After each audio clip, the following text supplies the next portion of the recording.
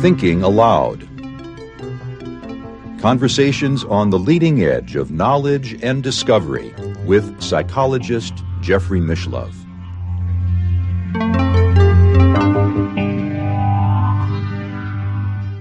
Hello and welcome. I'm Jeffrey Mishlove. Our topic today is the best kept secret in ufology. My guest is Jacques Vallée, a ufologist, a computer scientist, and a venture capitalist. He is the author of many books, including Passport to Magonia, The Invisible College, Messengers of Deception, Forbidden Science, which is an autobiography essentially in 4 volumes, Wonders in the Sky, Confrontations, a scientist's search for alien contact, Dimensions, a casebook of alien contact, Revelations, alien contact and human deception, as well as a novel called Stratagem, and his newest book, co-authored with Paolo Harris, is Trinity, the Best Kept Secret. Jacques is in France today, and now I'll switch over to the internet video. Welcome, Jacques. It's a pleasure to be with you. It's been many years since our previous interview. It's a long time since the SRI days and the parapsychology days and all of that. It's true, but you've been consistently active amongst all your other interests. You've maintained your interest in the UFO field, and your new book, Trinity, written with Paolo Harris, is, I guess you'd have to call it something of a breakthrough. It really changes our whole understanding of the history of modern ufology. The field has matured, and now the stigma has been removed. So I'm very happy to have lived long enough to see that. As you know, many of the people I've worked with, many of my mentors, have not lived long enough to see that. I'm happy that I was able to see this, and it's a real victory. Now we can talk, more freely about some of the details of the really important cases. And the case at Trinity is remarkable for several reasons. It's remarkable on its own as an observation of an object that landed or fell on that land, and the fact that it was observed for 10 days by the witnesses who were there, and that we have now even more documentation in the new edition of the book. It's also remarkable because the witnesses never spoke, which is unique in the annals of the field, and there are good reasons for that are very interesting. And it's remarkable also because, as you know, I've worked, as you have, for a long time, with people who had high clearances, with people who were studying parapsychology and so on, and had access to a lot of the data, and they've never heard of this case. And again, there are good reasons why that case was hidden for 70 years, until accidentally it came to light, and Paola Harris and a couple of other people were interested enough to call the witnesses and reconstruct what happened. Paola brought me into the case after her own investigations of 3 years, and I tried to bring, some of the science of and the reinvestigation of the situation in the light of everything else we know about what the military was doing at that point.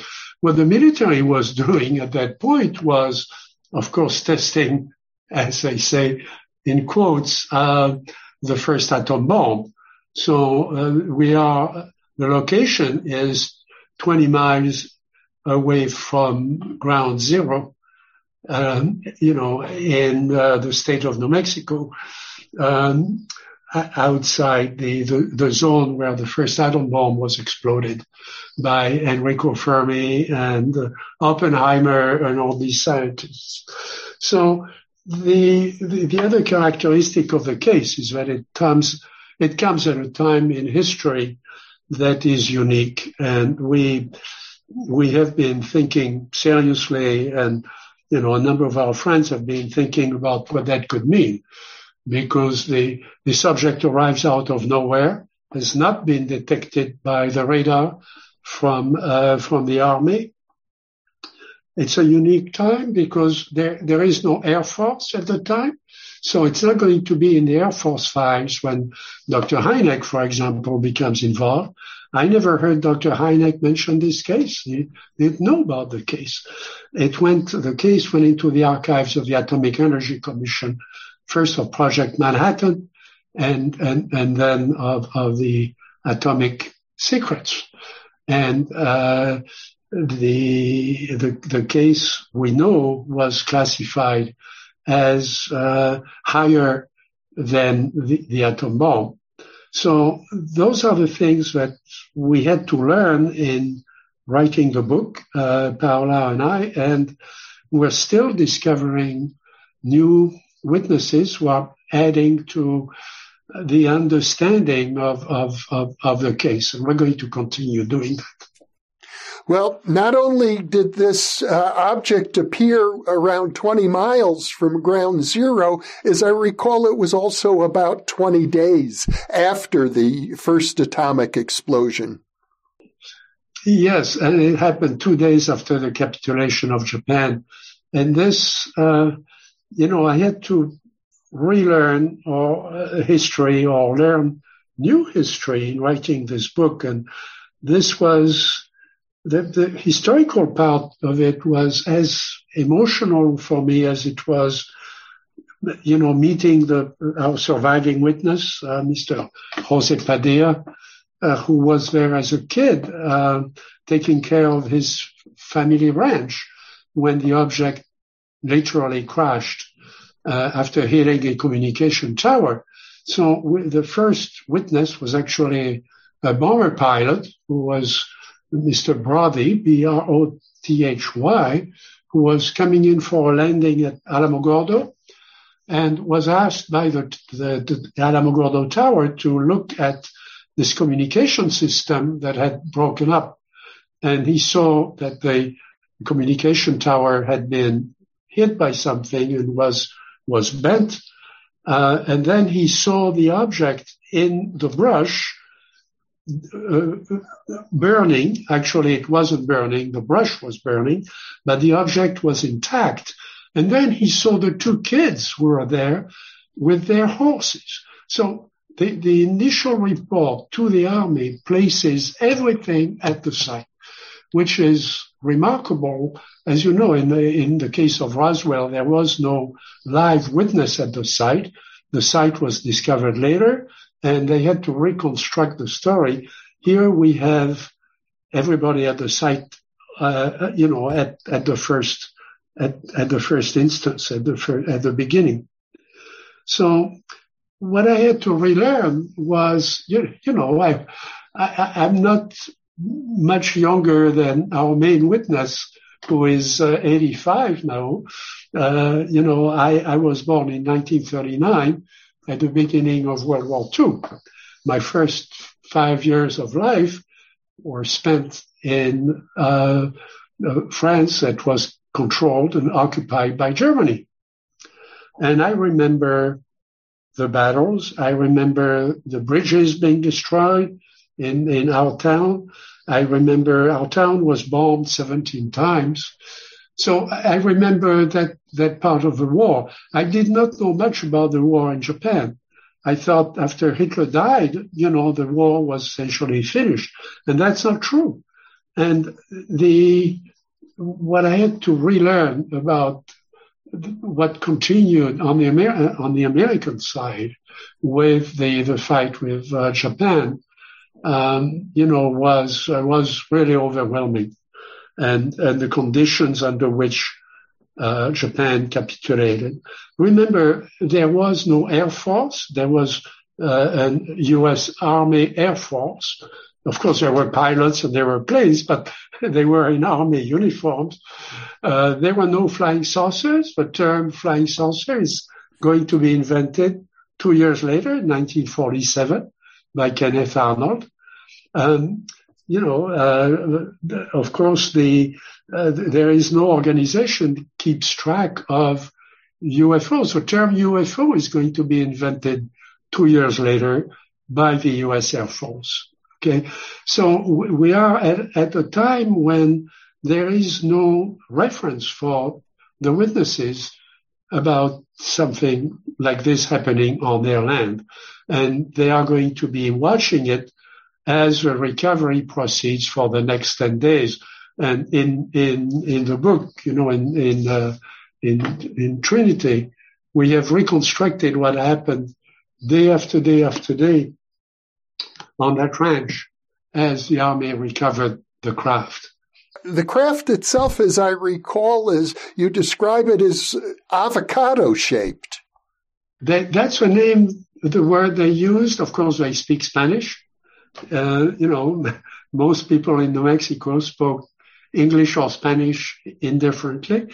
They are from Spanish-American families, Spanish-American Indian families. And there is no flying saucer here. There is no disc. The pattern that we've studied is a pattern of this case in parallel with two other cases where we know pretty much everything from the witness point of view and the traces, as we do in the case of Trinity. The other two cases are Socorro, of course, and the case of Valensole in France in 1965, 20 years after Trinity. In all three cases, the object is avocado-shaped or an oval or an egg-shaped. In all three cases, we have creatures associated with it, forms of life. They are the size, they are about 3 feet tall. They breathe our air.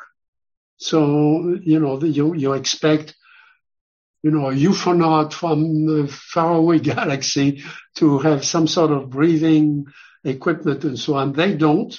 They breathe the air. They look human or humanoid. In this case, there are 3 of these creatures inside the ship, inside the craft. In the case of Socorro, of course, there are 2 creatures on the ground outside the object. Socorro is not a crash. The object landed in a place where I've been, and I had the pleasure of taking Dr. Paul Hynek there, the son of Dr. Hynek. We've gone back to that site, which was so, historic in the study of UFOs. And then I've also gone to Valensole and interviewed the main witness. I know a lot about Valensole. In Valensole, there are again 2 creatures about 3 feet tall that not only looked at the witness, but froze him on the spot, paralyzed him essentially until the object could take off. And he had the time to look at many details. So in all 3 cases, some objects have been described or recovered. And so we are continuing this investigation, and we are bringing in several scientists into the study. Now, the Socorro, New Mexico case, if I recall correctly, was 1964 or so? Yes.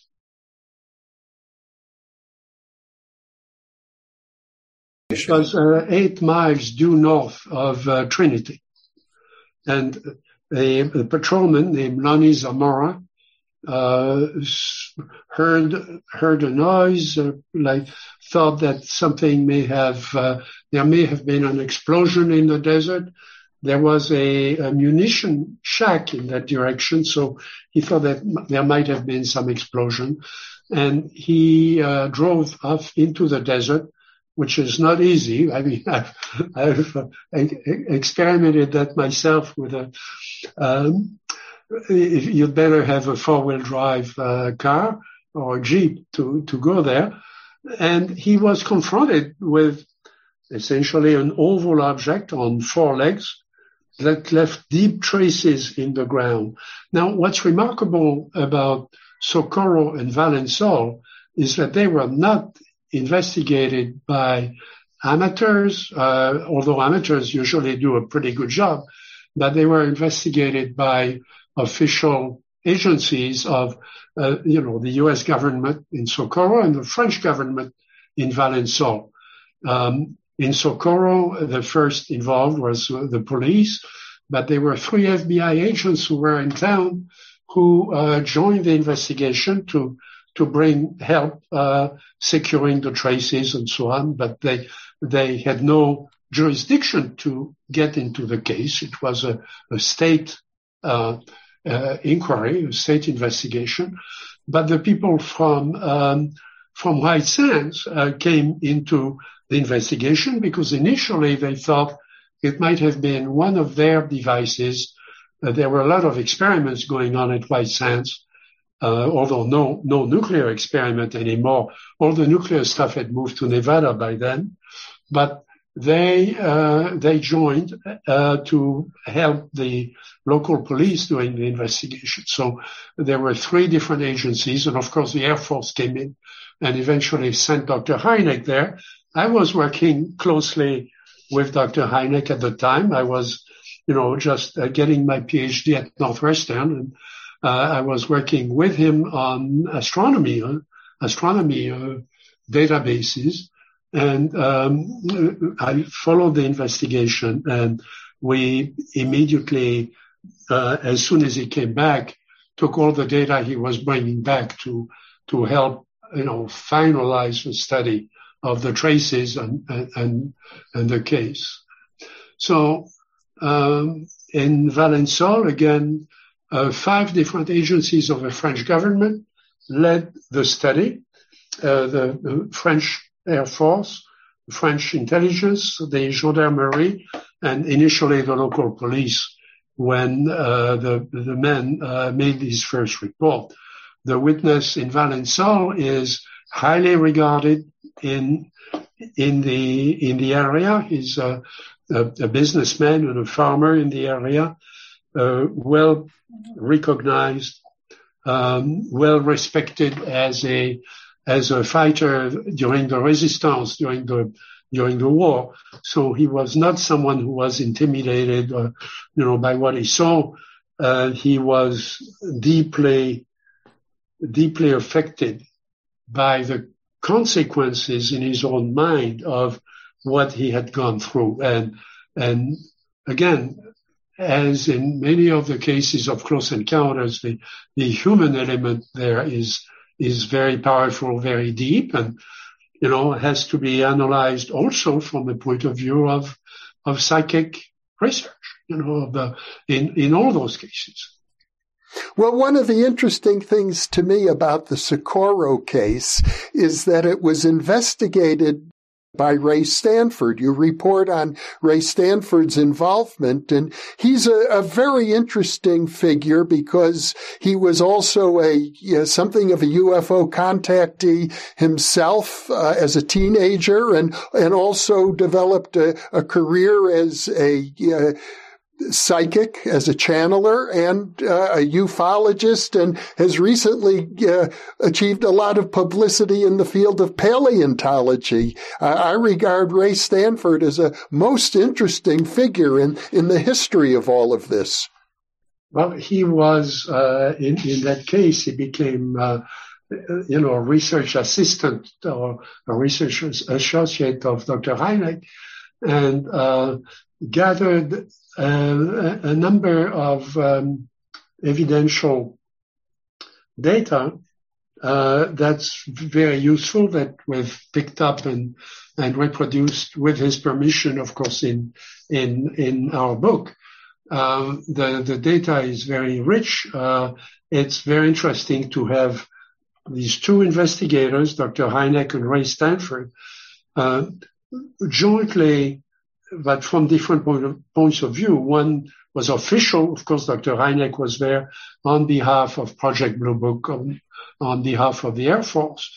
And Ray Stanford was interviewing people and was running as a private investigator, so to speak, around the area, and picked up some very interesting traces that were, well, let's say, confiscated after a series of lies and promises that were made to him by some government services, including people at NASA, but the people at NASA were not really the guilty ones. There were other people who came on top of NASA, confiscated the samples that Ray Stanford had gathered at the site, and took those samples into classified areas. So that whole part of the investigation leaves a strange taste in your mouth when you think about the way witnesses were treated, in the way there was ridicule. And of course, now we are told that all this is now going to be open, and the investigation will not be subject to ridicule in future cases. We have yet to see that. Well, it certainly suggests that at least as far back as 1964 and maybe as far back as 1945, that some part of the bureaucracy, whether it's government or corporate or some combination thereof, has been investigating the UFO phenomena very secretly. Yes, and in the case of the traces that were picked up, some of it is available. I mean, I have some of the material that we're going to study. As you may know, I've been working, for the last few years with Dr. Gary Nolan at Stanford and other people who have volunteered to help in that study. I'm not, trained in material science. It's a complex area, and but I think between, among our group, we've already made some interesting progress in that area, and we have a number of samples that we continue to study. But we know now through various channels where that particular piece of metal, it's really an alloy that's very, very high technology, very interesting alloy that you wouldn't expect to pick up on the ground, outside a little town like Socorro in New Mexico. And we know pretty much where it went, and we also know some of the results. And so the truth comes out little by little, but it's clear that there were people who were definitely investigating UFOs, while the message to the public was, there is nothing to see here, go away, and this is all dreams and imagination and drunken cowboys. Well, since you mentioned Dr. Gary Nolan at Stanford University, you're probably aware, I think, that in the last week or so, he's made a public statement that he expects very soon there will be major revelations about UFO phenomena, that he's been in touch with people who have been involved in deep embedded secret organizations in the government, and he says they're ready to go public. And in fact, I just heard a couple of days ago of a conference taking place in a few weeks at Stanford University, and the subject of the conference is alien technology and how we can integrate it into our corporate structure. You know, there is a lot of pent-up demand for something to be done. I cannot speak for Gary. I think, he certainly has made a major impact on thinking of a number of people in science. I'm hoping that we're going to see a change. I wonder, as long as the subject didn't exist, people like me could freely go around, talk to witnesses, investigate cases, publish whatever we wanted to publish and so on. The moment it becomes important, I mean, if you followed the congressional hearings a few months ago, it has to be considered not only as an important subject in science, but potentially as a threat to national security, which means that it probably has to be classified. So, ironically, the fact that the subject is now admitted to be real, that the witnesses are not lying, that these things are happening, that we don't know what they are, may mean that part of the study, part of the investigation is going to be more classified than before. And that's not something that people have really thought about. People think disclosure, everything will be, we are going to be told everything. Well, the problem is that nobody really has a solution for this. I mean, it was easy to brush it off as we don't have enough data. The witnesses don't remember all the details. We don't have good photographs, which is, all of which is true. So we had all these excuses for not most people going on with their lives, not paying much attention to this. Now, it's different. As you may know, I've been part of a couple of studies that were classified. I was called in as a computer scientist to design an analysis of databases, actually a data warehouse that we built under the Bigelow Aerospace Space Science Project, which has been renamed ATIP, within the Pentagon nomenclature. To my knowledge, that study is still classified and properly classified, I should say. I mean, I'm not, because so much of our data, which came from all over the world, 260,000 cases in the same structure in English, okay, with a fairly sophisticated structure that was built so that we could build an AI component on top of it. Okay, today it's a high water mark in terms of computer science being applied to UFO databases. As you know, I started building files and databases when I was working with Dr. Hynek at Northwestern. So, back in 1964. Okay. So the problem is that it contains a lot of personal information about witnesses that, it might be okay in a file of, a private file of an amateur group or a civilian group, but, not in a file that is part of a federal study. So there is medical information, there is personal information.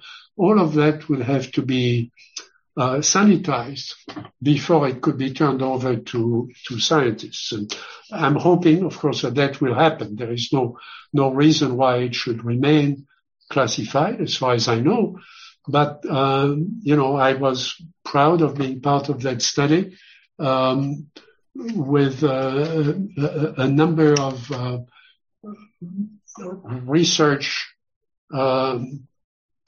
ventures that were done during that period that still have to see the light of day. And I think those were major contributions. So I hope they will be public at some point and can be used in turn within, an academic setting. But we're not there yet. Yeah. Well, let's go back to the crash at the Trinity site before we get too far ahead of ourselves. I think you indicated that it took the government about 10 days to actually to build a road, to go to the crash site, bring in heavy equipment, and they took that vehicle or craft out with them. So it's been in the hands of some government or quasi-government agency since 1945. What happened was, and we've reconstructed with Paola and with Mr. Padilla, we've reconstructed what happened on each day. So there's a table in the book that shows the temperature, the rainfall, the weather in New Mexico at the time, which was well known because there are a number of course, weather stations, including the ones that the Army was maintaining around the nuclear site. So we have all that information, and we know what the kids were doing, we know what the Army was doing, and so on. Then the first thing that happens is that the kids go home after being stunned by what they see. They know, this is still in the atmosphere of war. There are still in the shops and so on, there are posters that say, if you see something, you say nothing. Okay, this is ingrained in their mind. So they are going to report it to Mr. Padilla's father, who immediately calls the state police. The state police is going to show up a couple of days later, and the kids lead the policeman and the father to the site. The two adults go inside the object. The small creatures are no longer there. We speculate with Paola that probably the Army had sent a patrol right there immediately to see what had fallen there and to clean up the site. So when the kids go back there, one day has passed when there was nobody on the site, and now they see that the site has been altered. Somebody has been there, probably the Army, and they've done some cleanup, and the object is there. One panel is missing from the hit against the communication tower, and they can see inside. The two adults go inside. When they come out, they have a change of attitude, as the kids describe it. They tell the kids, look, nobody talks about that ever. This is not for our family. This is not for us. You don't talk in school to other kids. Let the Army handle it. This is way beyond what we should do. And the next day, of course, the kids are going to be there. They are watching the cattle. Those two kids are very bright. I mean, the kids were growing up quickly during the war. They were in an environment. There was very little playing. I mean, things were serious. Many of the adults were either in Germany or in the Pacific on ships and so on. There had been deaths all around. So this is very serious to them. And that's why they will not, at the time of Roswell, they are not going to come up and talk to the press or reveal what they've seen. It's going to remain a family secret for a long time. The sergeant arrives. Of course, there is a fence around the ranch. An officer arrives at the home of Mr. Padilla, the father, Faustino Padilla, and says, Señor, tenemos que ir a su rancho. We have to go to your land, to your ranch, because we have lost one of our weather balloons. Of course, the officer spoke Spanish. And that's one thing that I've read a number of books, you study physics. There is no way to avoid studying Trinity and, the atom bomb and that whole story and the careers of people like Oppenheimer and the other luminaries of science who were there at the Trinity site. So, all of them spoke English, and then after the war, they went back to Princeton or Chicago and so on to teach physics. The population there spoke mostly Spanish. So, the officers, the army officers were part, Mexican American. They spoke Spanish. And so he's asking permission to cut the fence. Mr. Padilla says, why do you need to cut my fence? There is a perfectly good gate there for the cattle, for the truck carrying the cattle to go in and out. And the officer says, no, senor, we need a real large truck to pick up our weather balloon. So we're going to build a big gate, and we're going to build a road on your property to go get the weather balloon, our experimental weather balloon. The father says, if you want, weather balloons, you launch weather balloons all the time from White Sands, and a lot of them land on my ranch, and I pick them up for you. So I'm going to go get them. So he goes into the back room. He comes back with an armful of weather balloons that he has carefully folded to return them to the army. Everybody knew you had to help the army as much as you could. And the officer says, no, it's a different kind of weather balloon.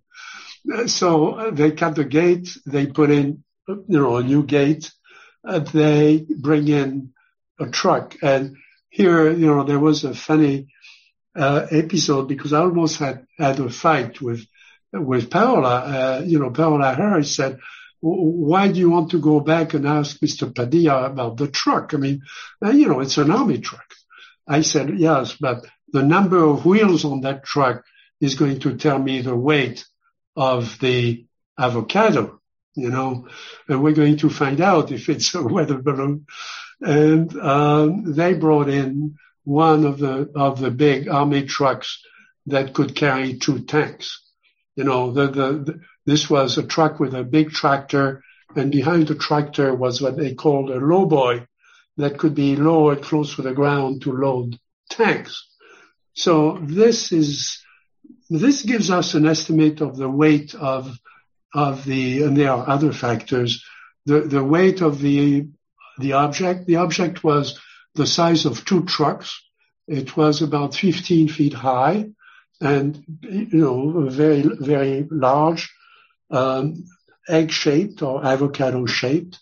And it must have weighed between 2 and 4 tons. If you remember the estimate of the object at Socorro, by several people, including the army, was 5 tons from the traces that it left. It left deep traces, in the ground at Socorro. So again, that eliminates the idea that this was a hoax, that somebody was playing a joke on Project Manhattan. Well, you wouldn't want to play a joke on a group of people who had just exploded the first atomic bomb, 2 days after the capitulation of Japan. So, and again, the coincidence or the comparison with these 3 cases. And again, here I'm thinking as an information scientist, is not going to think in terms of one case at a time. You're going to think in terms of patterns. And here the pattern is at least 3 cases where we have the same type of craft, the same type of occupant, the same type of materials that were being recovered, and those are among the best studied cases, or most intensely studied cases by government agencies, in the whole history of the phenomenon. So I think that's what the book is all about. You mention in the book that the children described the short humanoid-like creatures. I think the Spanish word was something like machacampa, meaning praying mantis. They compare them, and I had the privilege of being able to work from the first recordings that Paola Harris did with both of the witnesses. By the time I got involved, Remy Baca had died, but Remy Baca was alive when Paola first became involved. So we have separate recordings, long recordings of both of them separately. And both of them, when they talk about, and I've had some experience analyzing transcripts of, when I was working on the early internet, and, as you remember, we did some experiments together in parapsychology using the networks and so on. They analyzing the transcripts from those conversations. And it's very interesting because both of them speak in the past. We went there, we saw this, it was like this, always in the past, in the tense. But then when they are close to it, they jump to the present all of a sudden. It's as if all of a sudden they are there and they say, they do this, they walk, they change, and they look, the little men, seem to be in distress and so on. And then they say the creatures, and I tried to pin down Mr. Padilla about this. I said, sometimes you talk to them as if they were little men. They were about your size. I mean, a 9-year-old kid. They were a little over 3 feet tall, so as we can tell. And they look human. I mean, they had 2 eyes and a small nose, a small mouth. They breathed our air. But then you talk to them as if they were insects, compramacha. And they use all these terms to describe insects in Spanish. Well, he told me, there were some aspects of them that were not completely human, and we were afraid, and we wanted to help them because we knew when you were in front of an accident in an isolated area, remember they are 10 miles from the nearest place where they could even call a doctor. Okay. So they know that they are the first responders. They have to be there and bring assistance. Mr. Padilla, the 9-year-old, Jose, wanted to go in and help the occupants, the creatures. And, Remy Baca was 7 years old, 2 years younger, was in distress. He was crying. He said, you go there if you want to. There's no way I'm going to go there. And finally, they just stayed frozen at the place, watching those creatures go back and forth inside the object. They never stepped outside, and being fascinated with what they saw and really unable to do anything. So there were those 2 aspects that, yes, they were little men. They related to them as little men, but there were some aspects of them that scared them, and they told them this is not normal at all. And they watched while the Army loaded that vehicle onto the truck. And I gather they also picked up a few souvenirs themselves. The word souvenir here is very interesting. I asked Mr. Padilla, why did you want to go inside that object? And he said, I wanted to go in and pick up a souvenir. And, so far, the witnesses have spoken English or Spanish. I know a little Spanish, so I can follow, most of that. But souvenir is a French word. What is it doing in the middle of New Mexico, when we're talking about a crashed UFO, essentially? And he said, well, souvenir, there were many people in our families who were not coming back from the front. They were not coming back from the Pacific, or they were not coming back from Germany. And we had to have something to remember them by. And it could be an object, a piece of clothing, it could be a pipe, it could be a pair of glasses. That's what we called a souvenir. And, in doing this, in placing yourself in the time, you would hit those moments that were so precious, but to me were also, emotional, because this was serious. I mean, this touched their lives, and in the last witness that we found that, is now in the book, the first thing you need to talk about was the deaths in his family, the children who died of radiation, before we could talk about what he had seen at the site and so on, he brought up the pictures of the young kids who died because of the radiation left by the explosion of the bomb. The history books and the physics books that I read and studied say that there was a test at Trinity. Trinity was a test of the first atom bomb. Well, when you do a test in physics, you take a glass and there's some liquid and you put some chemical in it and you observe some reaction. And if it works, you get a patent or you build a larger experiment. You cannot do that with an atom bomb. Either it works or it doesn't. Many physicists thought the bomb would never work.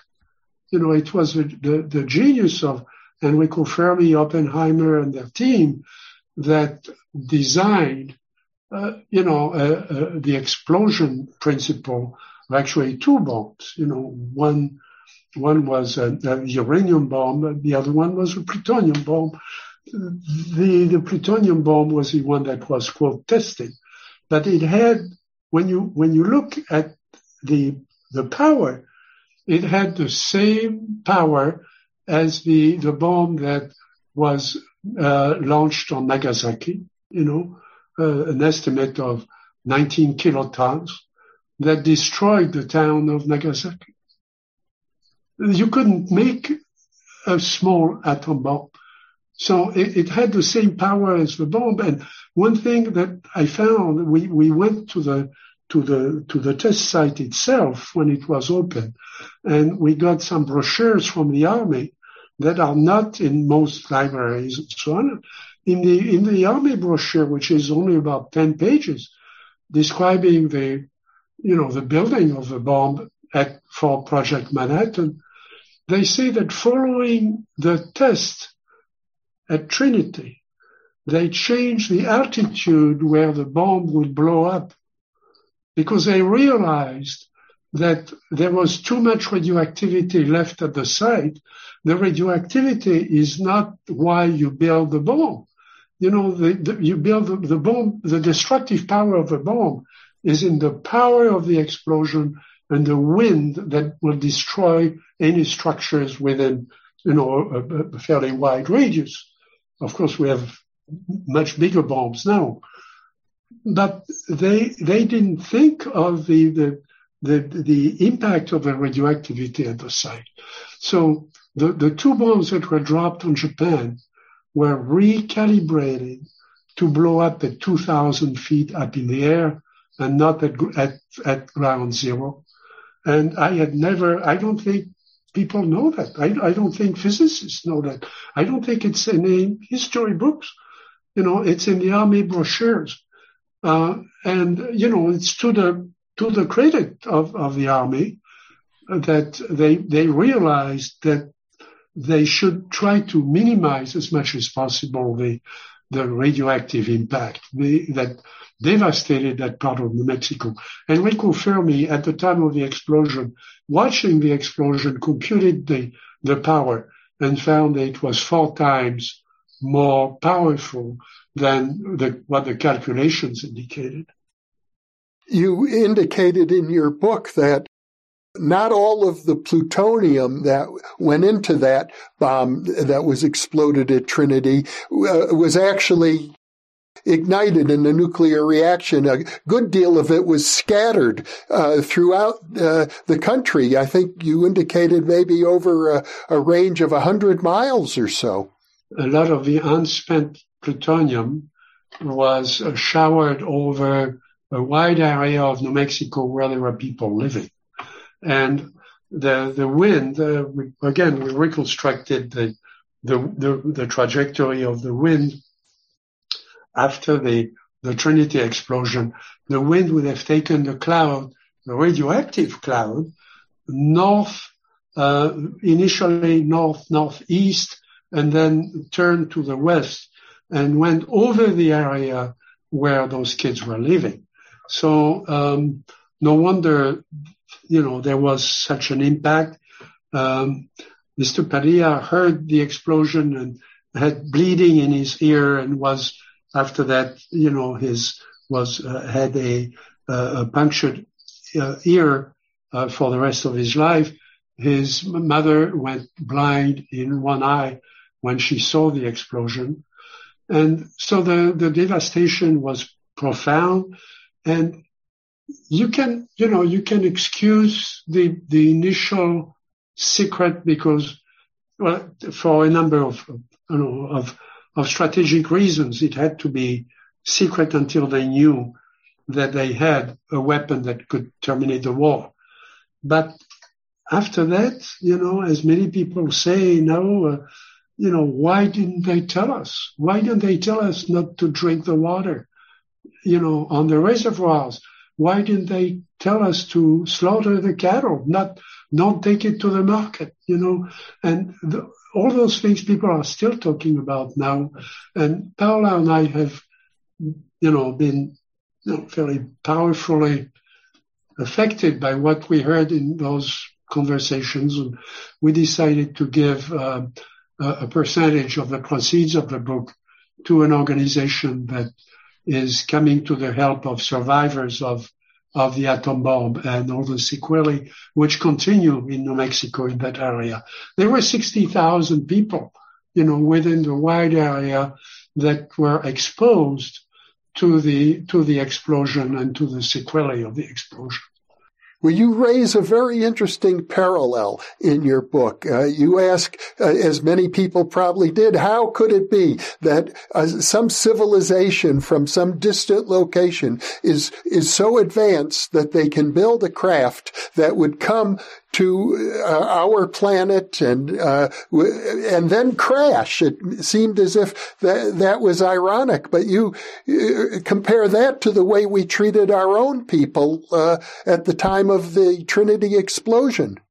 It's maybe it wasn't a crash. Maybe it was designed to do a hard landing, and maybe it was some sort of a gift in the shape of a warning also.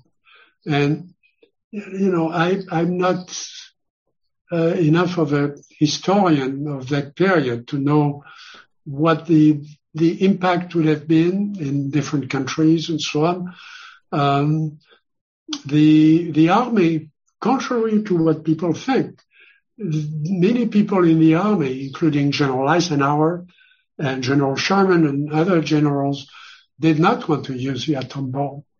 They wanted to finish the war with a conventional battle. The Pentagon had ordered 500,000 Purple Hearts in anticipation of the final battle in Japan. Japan had built fortifications in the north of Japan. They expected the Russians to invade Japan from the north, rearmed by us, rearmed by the United States. And the Stalin had, of course, Berlin and Germany was finished. The Red Army was sweeping through Manchuria and China, ready to attack Japan from the north. The American fleet of the Pacific, which at the time had 100 aircraft carriers.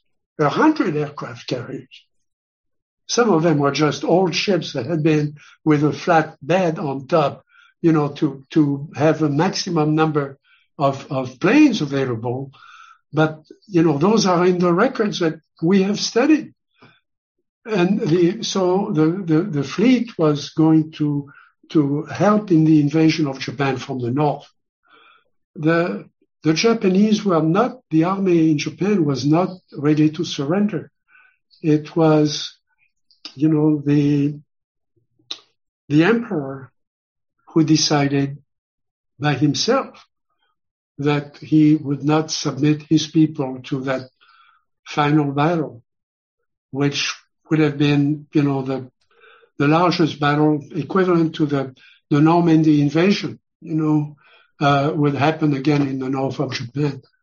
And in studying the history books that have been published in the last 5 years, about all that, now that all the archives are open and can be studied by, academics, you realize what the impact would have been and why President Truman made the decision to use the bomb against the advice of some of his greatest generals.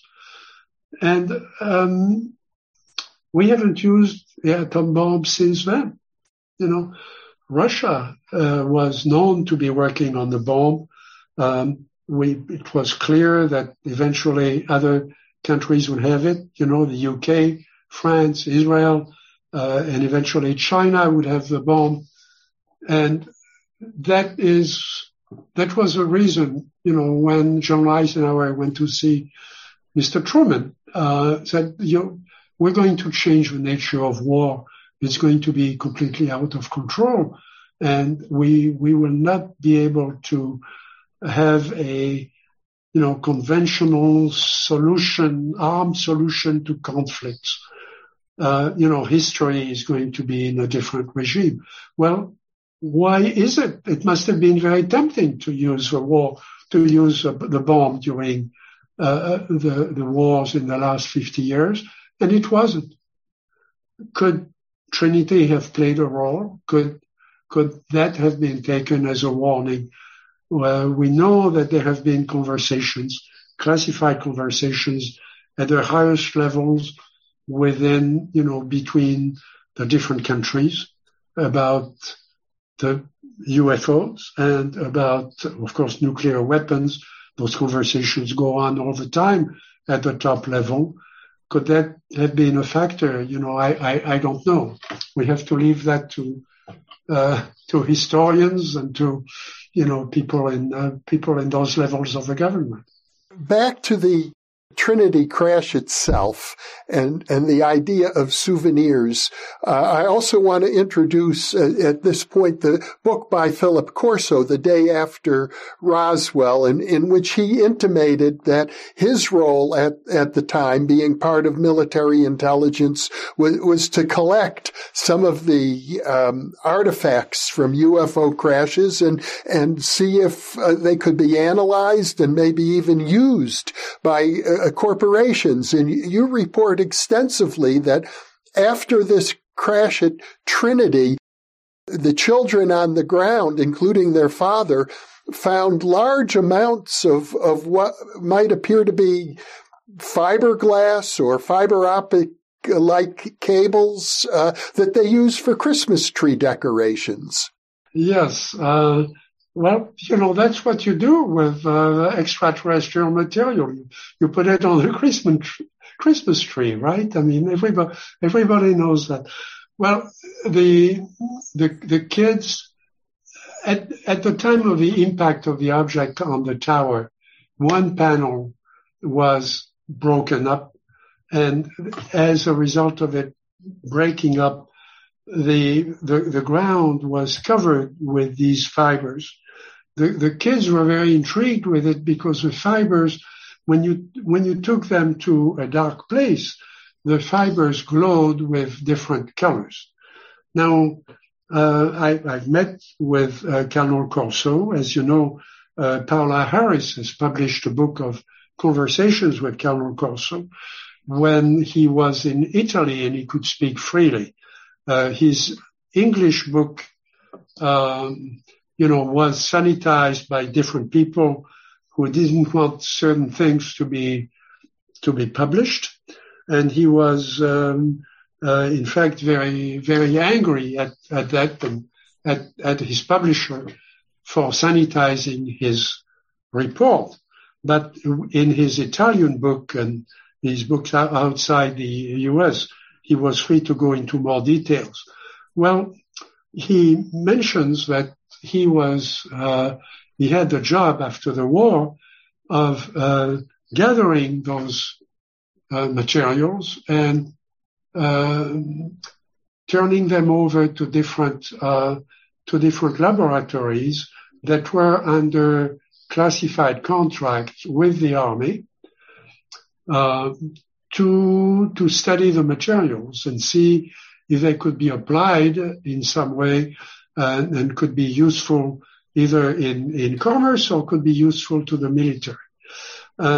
So I spent a couple of days when under the project of Mr. Bigelow in Las Vegas, we invited Colonel Corso to speak to us, and we had a chance to interview him at length.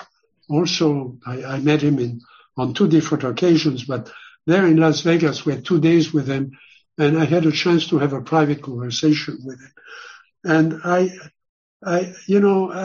raised the question of those fibers because I told him, look, Colonel, you describe this as fiber optics, but fiber optics doesn't glow different colors on the length of the fiber. I mean, you put a particular sine wave or a particular signal at one end, it comes out at the other, carried by the light through the glass, but it doesn't glow along the length of the fiber. And so what you picked up at Trinity and other places was something different. And he agreed with me that you cannot call it really fiber optic. It was an optical effect. The kids were fascinated with it because it glowed in all these different colors. As we know, Paola found a later witness, Sabrina Padilla, who grew up on the ranch a few years after the crash. And she remembers her grandfather studying pieces of material that he had picked up after the army was gone, after the object was taken away. There was still a lot of stuff in the bushes. And some of that stuff actually was the fiber you indicate, the type of fiber that glowed. And she described it, and she also said you shouldn't really play with that very much because it hurts your fingers. It hurts your hands. Okay. So we've been studying those records with a number of scientists, on our team, and trying to make sense of all the materials that were found in connection with the crash at Trinity. And as I recall, she indicated that her grandfather, which would be Jose Padilla's father, had collected a whole gunny sack full of this fiber. And the two kids gave it to people in the neighborhood to put on the Christmas trees. And, in those days, there wasn't all the Christmas ornaments that we have now by the thousands and so on, glowing things. And in many of those houses, the electrical system was somewhat primitive. At the Padilla household, the bedrooms didn't have electricity. So it was fascinating for the kids to have these fibers that glowed by themselves in different colors. Also, if I recall correctly, one of the children, I forget which, Reme or Jose, went into the craft and pulled out a piece of metal that had been there and kept it as, I think, what they called a treasure. They called it a souvenir, and they called it the tesoro, the treasure, because to them it was just such an incredible thing. It is, and Mr. Padilla donated it to me to take it to different labs, and I have done that, and it's still under study so far. And also other people had already done studies. Remy Baca had taken it to Los Alamos, where friends of his had done an analysis. As far as we can tell, it's a human object. It's a bracket, the kind of bracket you would find in maybe not in a windmill, but maybe in a water mill or in a farm device where you need to transmit, rotating motion into different other kinds of motion. For example, opening veins or, triggering other action within the machine. And so there are many, many forms of that kind of device. I think, and other people disagree with me, and that's fair, but I think the Army brought it there and put it on the wall, probably to wrap up a cable, an electrical cable. It may have served for other things as well, maybe to help generate power. But it's a kind of improvised piece of equipment that the Army is very good at, when they are in the middle of nowhere. Now, they would have had power at the site, because I used to drive a Jeep, years ago, and I know a Jeep can generate power. If you're in an isolated area and you need a light or you need a motor, you can hook it up to the Jeep and you'll have electrical power.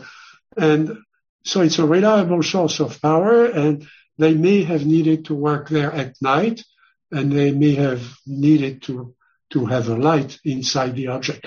Anyway, Jose Padilla, Mr. Padilla, who is, our live witness today, recalls crawling into the craft on the last day. The craft was on its side on the lowboy, on the truck. The reason it was on its side is that otherwise it couldn't go under the overpass, of the American highway that's just a few miles away. And so it would have hurt the bridge of the overpass. So it's on the side, and, 9-year-old kid is going to crawl in to see what's inside. All the soldiers have gone nearby to have a bite to eat before they drive at night. They are going to drive the truck covered with a tarp, but the tarp is open, and the kid goes in and he pops out. He has a wrench, that he uses to pop out that bracket. And that bracket they kept as a treasure. They were able to hide it from everybody for many years. They actually didn't quite remember where it was for a while, and they found it again because Mr. Baca, Remy Baca, borrowed it from Jose Padilla to have it tested at Los Alamos. So we have the results of a series of tests, and then we've done our own tests of it. There is no question it's human. It's an alloy of aluminum called silymin, which is stronger than aluminum, that was in fact used in the 40s in a number of applications. So it was fairly easy to manufacture an object out of it. It's not high tech. You know, a lab at a college or high school would have had the necessary equipment to make a mold and make that aluminum object. Well, just when you think you have a neat, pat answer that this is a human-made object that the Army put into the UFO, there's this other story about if I recall correctly, a shepherd who had been sleeping in a shack or a barn or something where they had hidden this object, who was disturbed at night by small creatures who apparently had come to find it. Again, he was an itinerant worker who took care of the sheep. He was a sheep herder, and that the farm or ranch would call at the time when the sheep are going to be taken to be slaughtered. And he's sleeping in this little shack, has heard nothing about the story. The children have not, of course, not spoken to him about what they saw. In the middle of the night, he's awakened by small,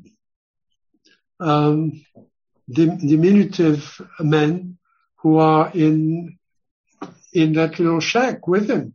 And they apparently point to an area where the object has been buried. The man doesn't know that the kids have buried it there to hide it, to make sure that nobody knows where it is, neither the military nor the family, because they want to keep it. It's their secret. It's their link to the reality of what they've seen. And he's frightened, of course, by these creatures, has no idea why they are there. There is a big light outside from an object that's somewhere, in the brush. Of course, he picks up his gun and the creatures disappear and go away. That's, again, the kind of thing that illustrates, the complexity of a case like that. There are stories like that in Valensole that I know about, but that have not been reported officially at any time, because the people there wanted to keep the secret. And, we have the illusion, and many scientists have this delusion that if something happens, they can go there and interview the witnesses and gather the report. Well, up to a point, that's true. But it's very clear that in many cases, the witnesses are going to only give you part of the story unless you can gain their confidence. And in the case of Trinité, Paola and I were proud to have been able to gain the confidence of the witnesses, because they know that we're serious about this, and we've invested a big part of our lives studying this and trying to understand the mystery. And that creates a bond with the witnesses. That's not going to be the case if you just come from Stanford or you come from Princeton and, with a questionnaire, and you ask somebody to fill out, answer questions A, B, and C, and D. That's not the way you're going to learn what really happened. As I recall from your book, the sheep herder came to, I think it was Mr. Padilla, Jose Padilla's father, and said, "I'm never going to go back to that shack again because of what happened." Again, they speak Spanish. And he says, I cannot work for you again because there are too many strange things around here. And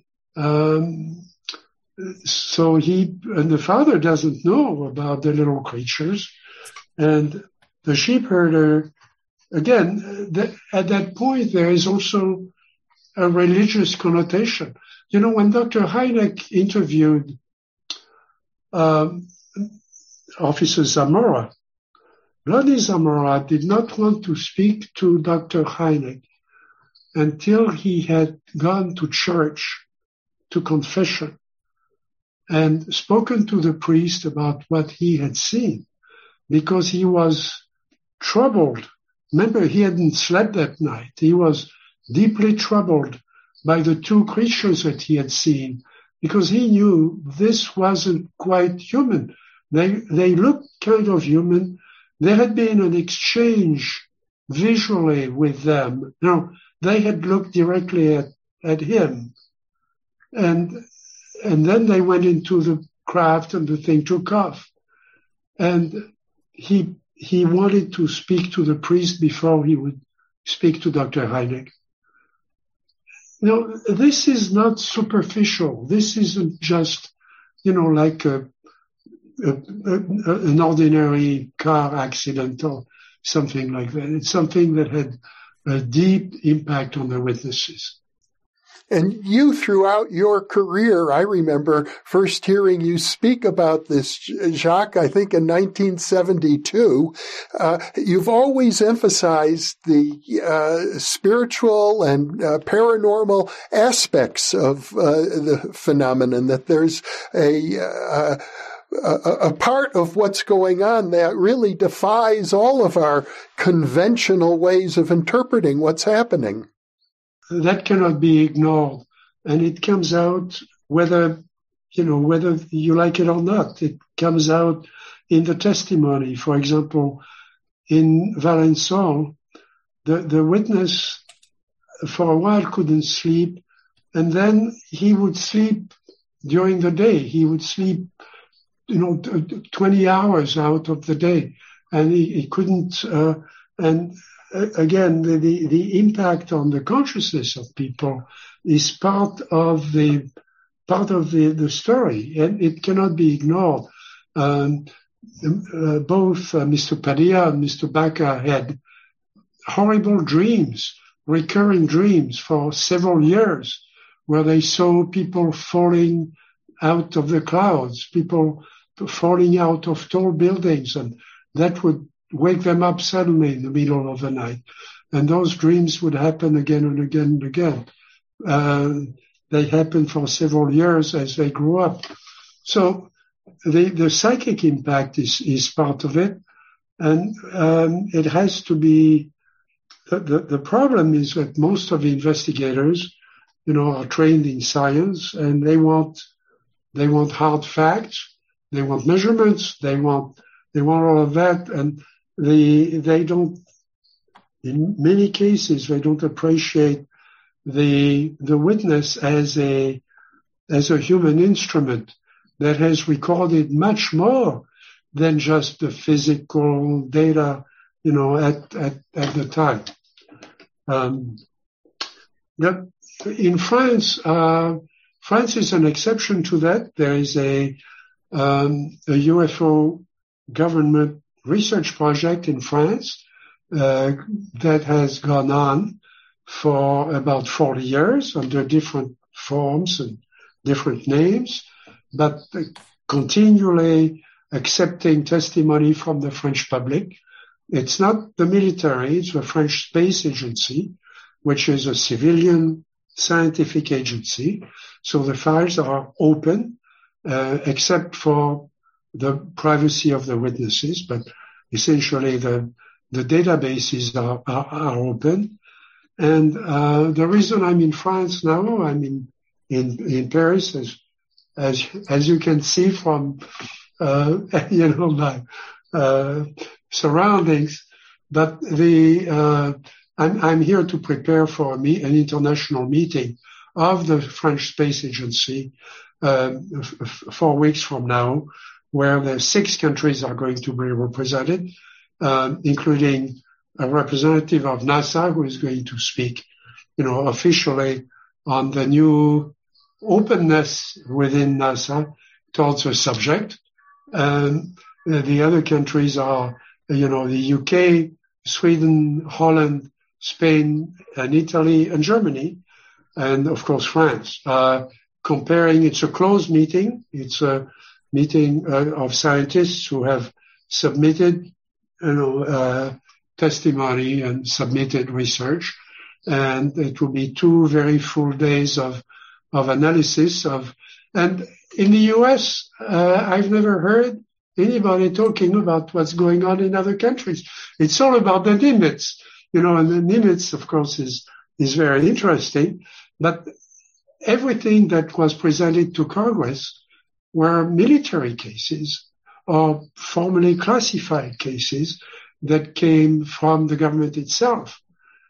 90% of the databases we have, and I speak with knowledge of the databases, is civilian. It's not covered by secrets. It comes from, it is certainly covered by privacy and so on of the witnesses, but it consists of observations by civilians away from military facilities. And as good as the military observations are, because of the instruments that they have access to, you have radar, you have infrared cameras, you have all of that, but those are limited to certain areas and certain situations. What about the other 90% of the data? I mean, when are we going to look at it? When are we going to look at the data around the world? The US, the land occupied by the American public is 1.7% of the surface of the earth. Okay. Well, what about the rest of it? And can we study a problem, which is a scientific problem, by limiting it to formally classified military cases of the last 5 years in one small country? Yes, as I recall, you just said there are over 200,000 cases that you have in a database. But that's only the beginning. If people were allowed to come out and describe what they've seen, you would have much more. Now, there is, of course, a phase of the analysis of these databases where you need to purge all the cases that can be explained. And a majority of the reports can, in fact, be explained. So the scientists and the skeptics have a point there, that those reports cannot be taken as they come. They have to be, somebody has to do an analysis that can be done, by the way, with AI. I've designed AI programs that can help you sift through the report from the witnesses and guide you. The AI isn't going to give you the answer, but the AI can tell you among 50 or 60 different possible natural explanations. Have you thought of this? Have you thought of asking this? Have you tested such and such a thing? And it can guide you towards a natural explanation in the majority of the cases. So when we say 260,000 cases, it doesn't mean 260,000 cases that you would send to the Academy of Sciences for them to review. Out of that, there may be 20,000 cases that we could send to the Academy of Sciences for them to review. Now, the last time the Academy looked at a report, it was a Condon report, and they said there's nothing to it. The subject doesn't exist. So I'm happy to have lived long enough to see the Academy reverse its decision on the phenomenon. I'm happy to be alive now. Well, even the Condon report itself, as I recall it, it goes back to the late 1960s, I think. But even though the summary statement said there's nothing here, if you read the report in detail, it certainly seemed as if there were quite a few valid cases. Well, they had selected cases, and in their analysis, over 20% were certainly not explained by them. And a case like Socorro, I mean, why didn't they look at Socorro? Socorro, the witnesses were still alive. Dr. Hynek and I were the first two scientists who testified before the Condon Committee at the University of Colorado. We could have given them all the files about Socorro, but Socorro, of course, has remained unidentified, and the Condon Committee never looked at it. And they were close by. Now, if I remember correctly, Condon himself, it is now known, had written a memo before he ever began the study saying that his intention was to basically make sure that it got dismissed. But he thought that that it was obviously, not a scientific subject, and that he was doing a favor. He was helping science by getting rid of the subject once and for all with his report. And I think he really believed that. I had a couple of occasions of private conversations with him when I was in Boulder, and he really thought that, well, somebody had to dismiss all this because it really wasn't very serious. It reminds me very much of the AIR report about remote viewing. Again, it seemed to be a deliberate effort to dismiss a very valid subject area. In the two subjects are very similar. It would be a dream for a sociologist to study the public reaction and the scientific reaction to anomalies that, in both cases. I believe, as somebody says in our book, that there are no anomalies in nature. How could there be anomalies? I mean, nature is one thing, right? I mean, things happen. And then either you understand them or you don't. And those we don't understand, we say they are anomalies. So it's a pejorative word that we use. But, if you brought somebody from the days of Archimedes and you showed him the device we're using now to communicate, across many miles, across an ocean and so on, he would say, this is magic, this is anomalous, this is a miracle, it's going to go away and never happen again. And you and I know very well how this thing works, right? Very interesting. Well, before we close our conversation, I would like to point out another aspect of your book that you went into largely in footnotes, actually, about a report made by the physicist Eric Davis, who had a lengthy communication with, I believe it was Admiral Ray Wilson, Thomas Ray Wilson, if I recall correctly, who had been in charge of military intelligence and began looking into the UFO phenomenon, wanted to know what the military knew about it. He was a high-ranking figure in military intelligence, and apparently, although I guess he has subsequently denied it, he told Eric Davis that this was classified well above top secret, well above anything having to do with nuclear energy, but that the government has secretly empowered corporations with large budgets, employing hundreds of people to try and reverse engineer these recovered craft and other technology associated with them. As you know, I'm a close colleague of Dr. Eric Davis. have very high admiration and respect for his work in physics and for the work that we did together, first as part of NIDS in Nevada, and then on the classified project of BASS and ATIP. So I'm somewhat it's difficult for me, as it is for him, to talk very much about that.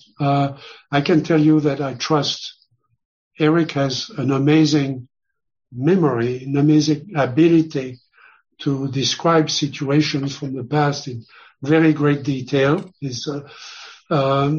And I trust him. On the other hand, as you know, as you mentioned, the Admiral has denied that the thing happened in that particular way. So I'm really not at liberty, based on the fact that the project is still classified. I don't think I should comment on my own opinion, about the situation. My hope, is the hope of, many of us, is that in the development of the congressional action, that there will be permission given to more people to come up and testify about what they know, about what happened, and so on.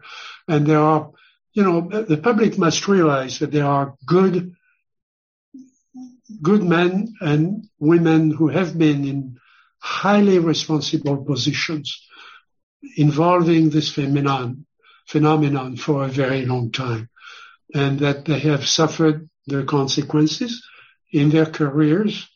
And again, I'm delighted to see that the stigma is being removed, and I'm grateful to Congress for doing this.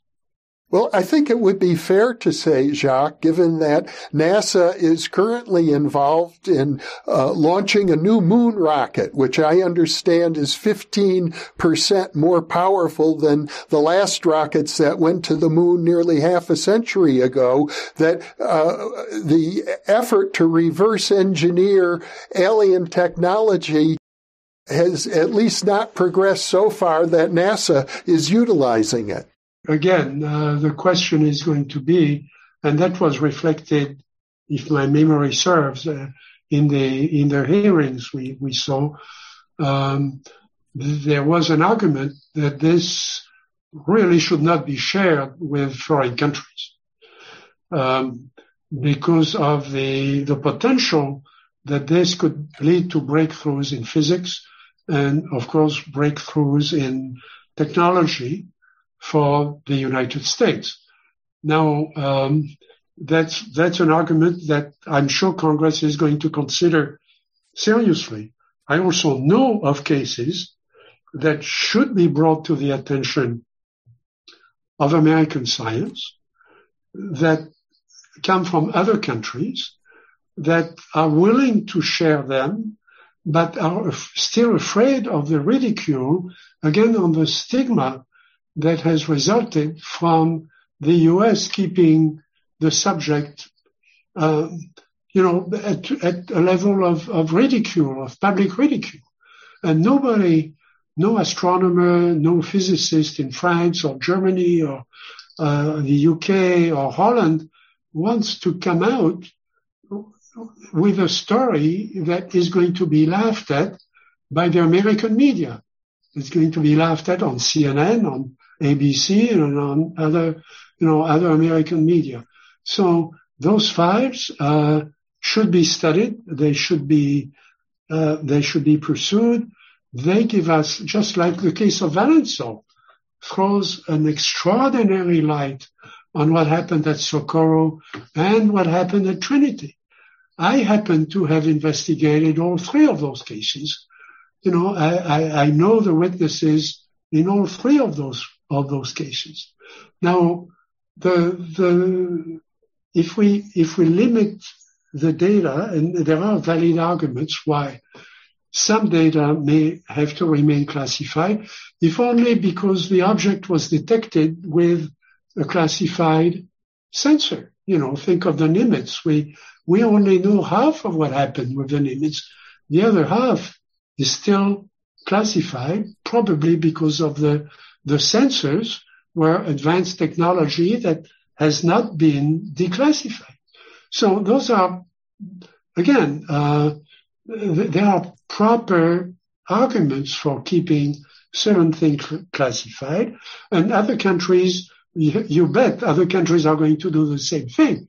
But what about the civilian cases? Can't we, or the cases that do not involve security, national security today, can't we share that, And I think that's a problem that Congress is going to have to face. Again, I heard two different arguments in the congressional hearings that we saw, very recently. One argument was we need to keep all that classified.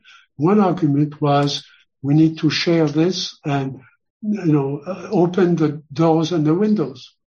I know that in one of the promotional pieces for this upcoming conference at Stanford University on alien technology, the pitch for selling tickets to the conference was that whoever can master this technology, whether it's a government or a corporation, will in effect be able to rule the world.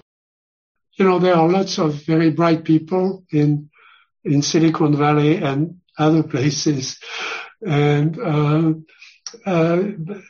they certainly could be inspired by some of the things that witnesses are describing, but we're only at the very beginning of that, and I'm a little bit, leery of jumping to conclusions as we just begin the study. And very, very little of what I've seen so far involves the history of cases that goes back not only 70 years, but much further back. And, people will have to take the time to study that. The problem is that as we go on, more and more of those witnesses are no longer available. We're very fortunate to have, Mr. Padilla, alive with an excellent memory of his, at age 86 or 87. But many of the other witnesses we'd like to interview from the days of Trinity have passed away. You also report in your book that it seems as if there was some sort of a covert effort to interfere with your investigation. I think in one case, for example, one of the witnesses whom you interviewed received a mysterious phone call saying you wouldn't be coming. A few years ago, I would have been scared of that, but understanding, and this was not done by a joker. I mean, this had to be somebody who had access to phone lines and, in his work or her work, his work, because it was a man's voice. But, there are people who do that. So I'm not, the investigation we've done is pretty open. So we will not, after the initial surprise, we got used to that. That happened twice. That somebody called the witness on our behalf and said we wouldn't come, or we would be, or something else was going to happen, and so on. So it's interference. And that reinforces, our impression that somebody has been watching all along. And, and we can only hope they are on our side. You also point out that at one time you went to visit the actual crash site of the Trinity crash and discovered that since the children had been there and how they remembered it, there was poisonous plants that had apparently been planted just over that spot, were not really found elsewhere in the adjacent parts of the ranch. Yes, and we know from the testimony of Sabrina Padilla, again, who was growing up there as a little girl in the years after the sighting, that there was the large area where this took place was burnt, as if to destroy any trace that might have remained of the crash itself. And so, yes, there was interference, and in people who in New Mexico who have investigated other sites will tell you that those sites have been peppered with metal objects, beer cans and different mechanical devices and so on. And I've actually been with Dr. Nolan on a ranch that was absolutely peppered with rusty metal parts of mechanical engines that were all over the place, rusting away, so that if you came there with a metal detector, you couldn't find the things that may have been buried under the ground. Yes, so it's a silly game, but when we have the witness, we can go beyond that. That's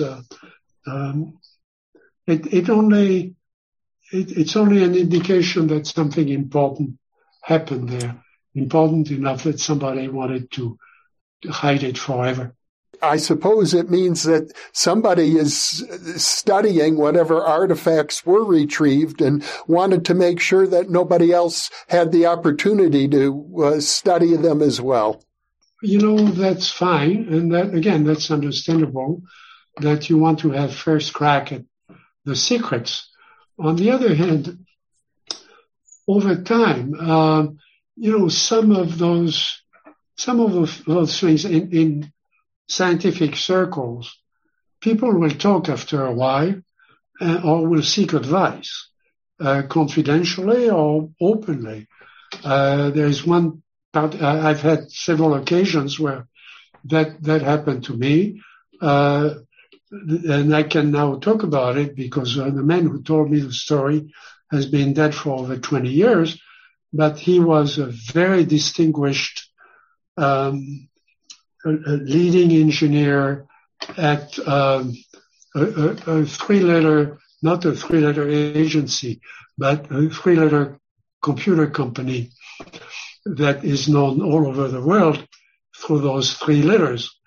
And that now is the choice for you. But he was a man who invented the magnetic coating of memory devices, thereby, earning literally billions and billions of dollars for the company who held the patents and still does. He was picked by a project that must have been very close to what Colonel Corso was doing. And remember the way those projects work is that they will parcel out different pieces of what they have. And they will tell a scientist who is the world expert in that particular field. This was, again, the inventor of magnetic memory for computers. Okay, that says a lot. And we had occasion to work on a particular project together. So he trusted me and told me that story, that he was given a piece of something that I will not describe, that he could not analyze, that he did not have the devices that would permit him to understand what that thing did. Now, he could analyze something about the structure. The structure was very sophisticated, and it was obviously built for a purpose by somebody. But he could not find a use for it in industry, in American industry, and he returned it to the people who had given it to him, and with his report of his analysis. Now, there are a number of these people who they were approached not necessarily through their companies. They probably would have been approached as individual leading experts in a particular area to, tell us what you think about this, what could it be used for? Now, he was smart enough to know that it came from a UFO site that it would not have come from, a Russian lab or an Israeli lab or a French lab. So he could see through that. But, again, those things were kept secret. I think that, it's time to let, American science and eventually, world science opine on what those things could do. Remember the object, we know quite a bit about the object at Trinity, at least 3 humans went inside, plus the military, of course, who worked inside. We know the characteristics of the dimensions inside. We know the floor is flat. We know the kids inspected the bottom when it was on the side, on the trailer, taken, ready to be taken away. There was the only space where there could be a propulsion system was about the size of the desk that I have here, about 5 feet, maybe 6 feet, and 2.5 feet deep. That's all the space you have to put the propulsion system. There was no opening. There was no propeller. There was no jet. There was nothing to see. How did it work? How did it plow a boulevard down the hill under power for half a mile? The people we interviewed on the ranch said it dug up something like 5 or 6 feet of dirt, all the way down the hill under power. An airplane would have broken up in, 100 pieces. It would stay there. That object kept moving. What was the propulsion? Somebody has that object. We still don't have any propulsion system that does that. We're going back to the moon with pretty much the same kind of rocket we had, when in Project Apollo. Yeah. It's more reliable, I hope. It's better designed. We've learned a lot. We learned a lot about keeping people alive and functioning in those environments. We've done all of that in 50 years, but we don't have anything like those objects can do. Well, Dr. Jacques Vallée, this has been a great privilege for me to be with you once again. The Trinity story is crucial to our understanding of the history of the field of ufology. It's a very important piece of history. I'm honored that you've taken the time to share your work with me. And I hope that we'll have an opportunity to talk further, because I know your investigations have been going on for decades and decades. And as much as we've covered today, we've still only scratched the surface. But I want to thank you very much for being with me today. It will be a pleasure. Thank you. And for those of you watching or listening, thank you for being with us.